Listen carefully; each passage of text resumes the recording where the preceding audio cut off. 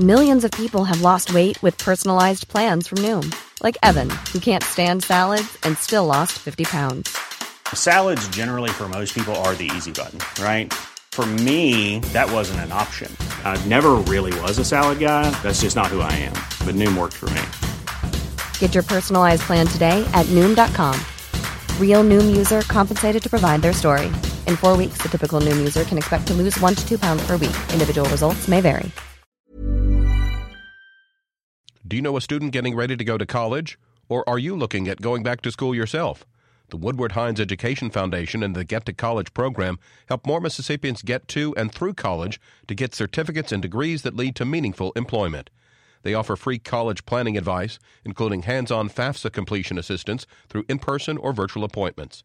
Visit gettocollege.org to learn more.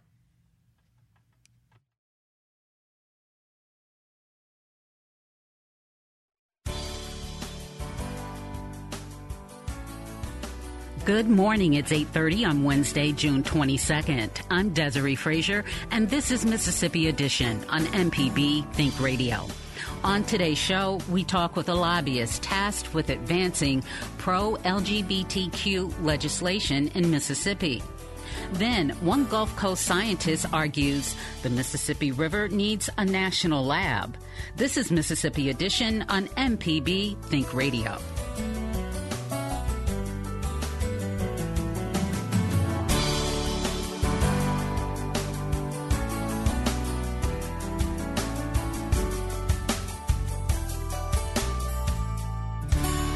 June is Pride Month in the U.S. It's a time to reflect not only on the ongoing social battle for LGBTQ equality, but also the legislative battles. That's according to Rob Hill, who's Mississippi State Director for the Human Rights Campaign. He speaks with MPB's Kobe Vance. This is an important time of the year. Obviously, this is federally recognized as June is federally recognized as Pride Month.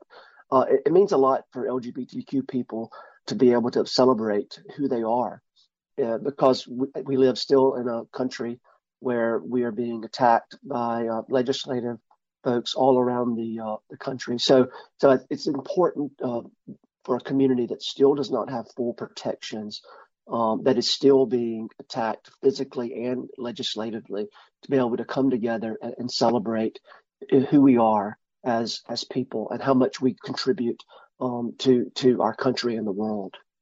Looking back, where has Mississippi come in the past few decades when it comes to the rights of LGBTQ plus people? Well, we've actually made we've had some bad things happen, and we've had some good things happen. As a result of any kind of progress that we've made in the country, very often we see an onslaught of legislation targeting or LGBTQ plus people or trying to further disenfranchise. So, in 2016, after the Obergefell decision that made marriage equality the law of the land, we saw in Mississippi legislation, HB 1523, which was intended to among other things, to allow county clerks to be able to deny a marriage license to a same-sex couple. In 2021, I believe, the 21 session, we saw the same thing happen as a result of the 2020 Bostock decision at the Supreme Court that made discrimination in the workplace illegal. So we've seen, other efforts to, again, try to further disenfranchise the LGBTQ plus community. But we have seen some good things in Mississippi. At the state level, we've had bipartisan support and bipartisan sponsors for hate crime legislation that would add sexual orientation and gender identity and disability to our state hate crime law. And we've seen 5 cities over the past 7 years pass fully inclusive, comprehensive non-discrimination ordinances, which prohibit discrimination in the workplace, housing, and in places of public accommodation. So while we've had some struggles, we've had some successes as well. Some of the most recent legal battles that have been seen, especially here in Mississippi, have to do with trans Mississippians, and especially those that are younger and are in athletics. I remember in the 2021 legislative session, we saw bills that came out that prevented young trans youth from participating in women's sports in schools. Yeah. What are some of the major things that are continuing to happen in Mississippi that are affecting LGBTQ plus people? Well, the anti-trans athlete bill was a solution looking for a problem that does not exist, and it was, again, it was based on animus and fear of trans people, and while it targeted trans youth, it was intended to it was targeting the whole of the trans community and the LGBTQ plus community. We have seen consistently over the last 3 years legislation that has been introduced to prohibit and even criminalize care for trans minors, which, the reality is that any kind of care to trans minors is very limited until someone is 18 or older. But we've been able to kill that bill each time. But we know that we're going to deal with this again. And we've seen just this year, we're tracking around 350 anti-LGBTQ bills, the bulk of those being bills that they're bathroom bills or anti-trans athlete bills or target or criminalize trans care to minors. So while those have passed, we've also been able to kill a lot of those as well in legislatures. But we know that, again, while we have legislators in Mississippi that consistently introduce bad legislation, harmful legislation, and again, that legislation is not only harmful from a policy perspective, it also fuels the kind of animus that leads to violence very often. And so these kind of bills can have devastating effects, even those that don't pass. The fact that people are still attempting it, definitely legitimizes some of the hateful things that go on for the hateful people.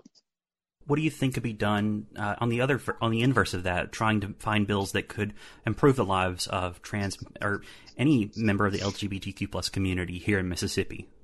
Well, I think we should pass we should pass a hate crime bill, an updated hate crime bill that includes gender identity and sexual orientation in our state hate crime law. And that's important because consistently every year, trans people are targeted and have been murdered in Mississippi. And all of those have been trans people of color, mostly trans Black women.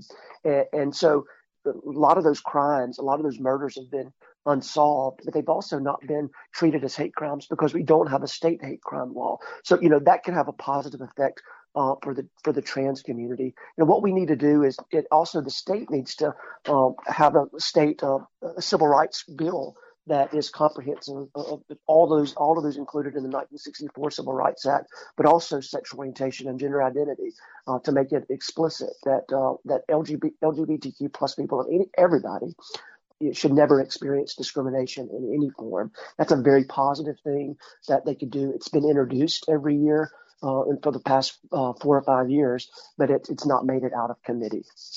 With everything that's happened to the LGBTQ plus community here in Mississippi, why do you think it's important that they take time to celebrate Pride Month? Again, we've just seen so much, so many attacks this year, on LGBTQ people, and it's certainly on on trans youth. And so, because of that, we need to take time to celebrate who we are when we have people who are supposed to be there to protect us and make us feel safe, doing the exact opposite. So it's important to come together, because LGBTQ people contribute so much to our state, so much to our culture, so much to our world, and yet we still don't have the same protections as everybody else has in our country. So it's important to stop and think about the contributions, celebrate that, and also be there for one another as a community that is still, continues to be under attack. Stepping outside of the legislature, I wanted to ask, what do you think could be done to reduce biases towards the LGBTQ plus community in Mississippi, in the community? One of the things I consistently hear from people when I speak in a community around the state is this desire to help. What can I do? And I always say to folks, you can be an ally. They're not an LGBTQ plus person generally, and so I say it's just as important for you to come out as an ally, whether that's at the workplace, whether that's at church, whether that's in the grocery store, to make sure that people, make sure that you let people know that when you hear something that is transphobic or homophobic, that you don't agree with it, it's wrong, and that you have loved ones and friends and coworkers who are LGBTQ plus. We need folks to be able to stand up and be that advocate wherever they are, not just at the legislature, but again, wherever you are in the world. Because when people tell their stories as LGBTQ plus people or as an ally, it's the number one way that changes hearts and minds around our issues. Rob Hill is the Mississippi State Director for the Human Rights Campaign. Rob, thank you for talking with us today. It's good to be with you, Kobe. Coming up, one Gulf Coast scientist argues the Mississippi River needs a national lab. This is Mississippi Edition on MPB Think Radio. This podcast is a local production of Mississippi Public Broadcasting and depends on the support of listeners like you. If you can, please donate today at mpbonline.org. And thanks. This is Mississippi Edition on MPB Think Radio. I'm Desiree Frazier. Can a river be too big to fail? According to John Sabo, the answer is yes. Sabo is the director of the Bywater Institute at Tulane University. He writes in a recent piece in Forbes that the Mississippi River is simply too critical to receive anything less than the full attention of the scientific community. Sabo speaks with Mississippi Edition producer Rob Lane. If you think about the Mississippi, it's the big kahuna of all rivers in North America. It sources water from over 30 states in the United States and 2 provinces from Canada. It's the pathway of commerce from the Gulf of Mexico and from the global economy into the heartland of the United States, and also hosts likely the supply chain for a great majority of the businesses in the United States, including food and agriculture. Now, I'm curious about that. I think some people may hear that description and think that it sounds like something out of a Mark Twain novel. I think some people hold the impression that understanding the Mississippi as a major economic engine is somewhat outdated. Can you clear that up a little? I think the core thing that we need to remember is that a great majority of ag happens in the heartland, and so our food system is based in the heartland, and that's part and parcel with some of the issues that we have in the Mississippi River, and in particular with the dead zone in the Gulf. But it's vital to our economy to have that. A whole host of big companies depend on that supply chain to develop their products. Outside of many years later, past Mark Twain, it's now the major thoroughfare for global goods into the heartland. And so can you describe, as you see them, sort of the host of threats that are simultaneously descending upon and in some cases are already profoundly affecting the river?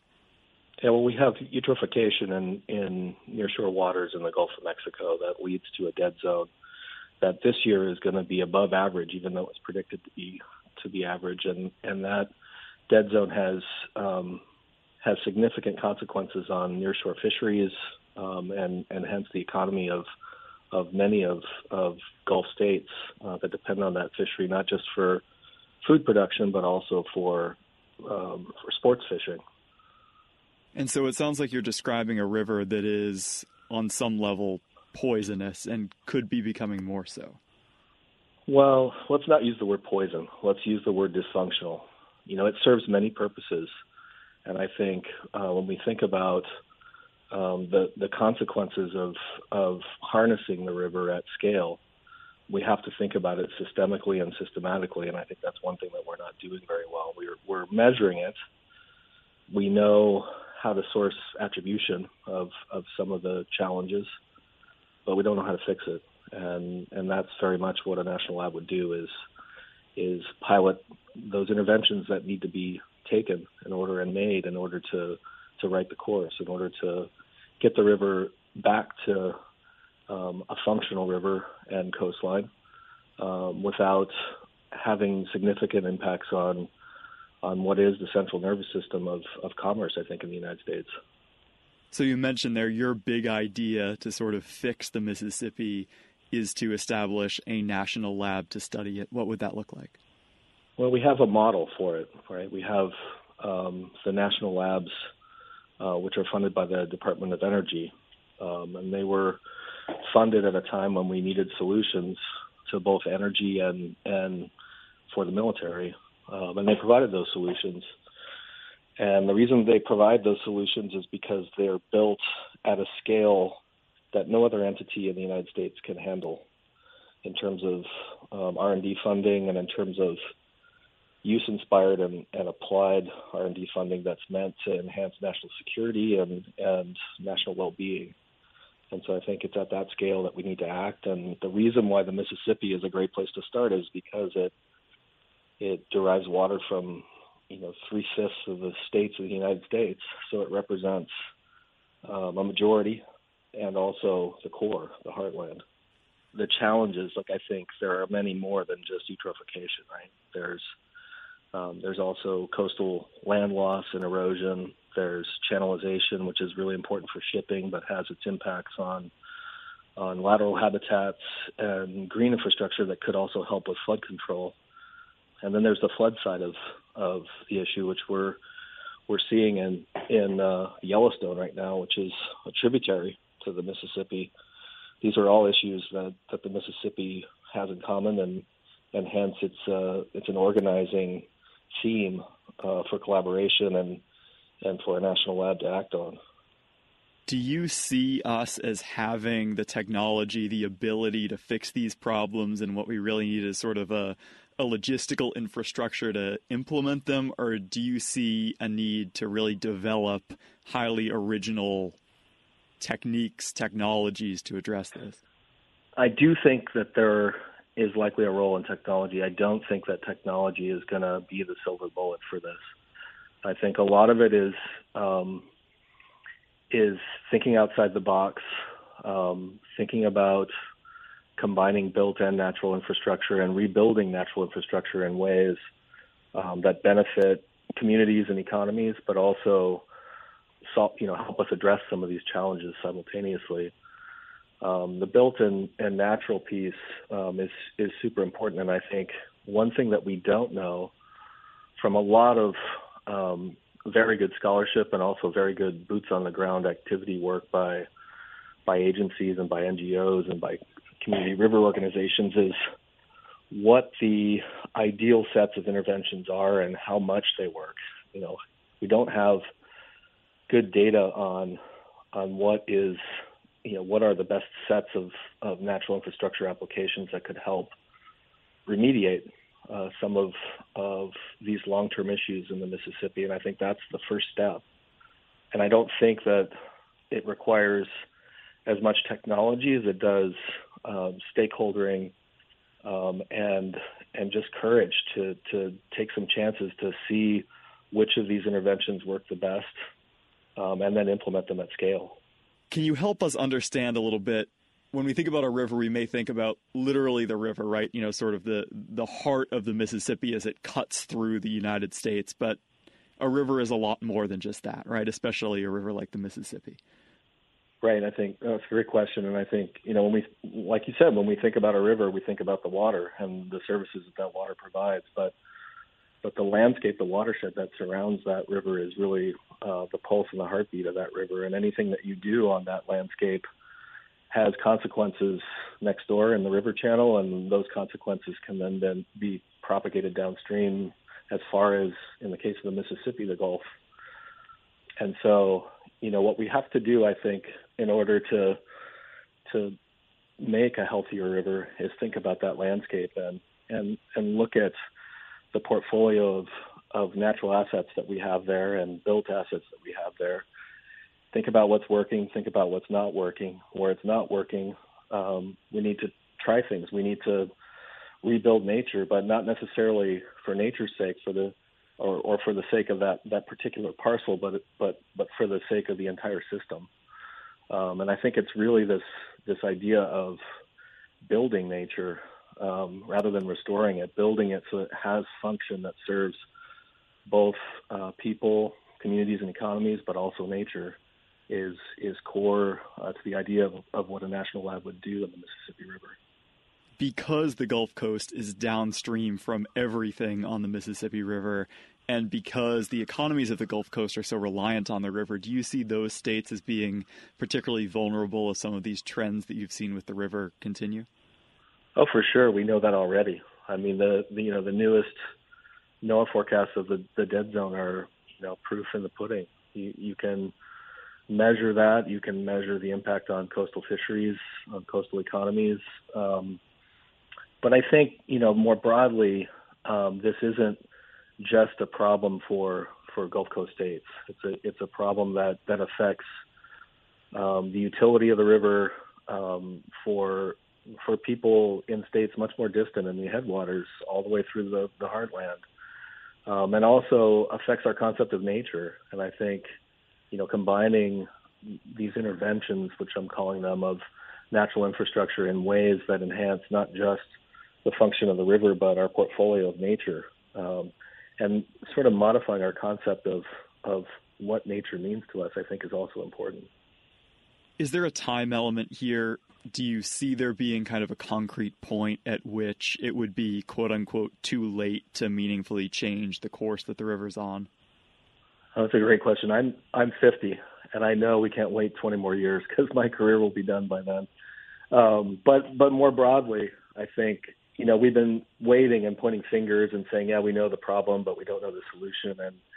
And I would answer this question by saying, if we just wait around for the solution, we're not going to be anywhere in 20 years. If we start trying things, we will. John Sabo is the director of the Bywater Institute at Tulane University in New Orleans. This has been Mississippi Edition on MPB Think Radio.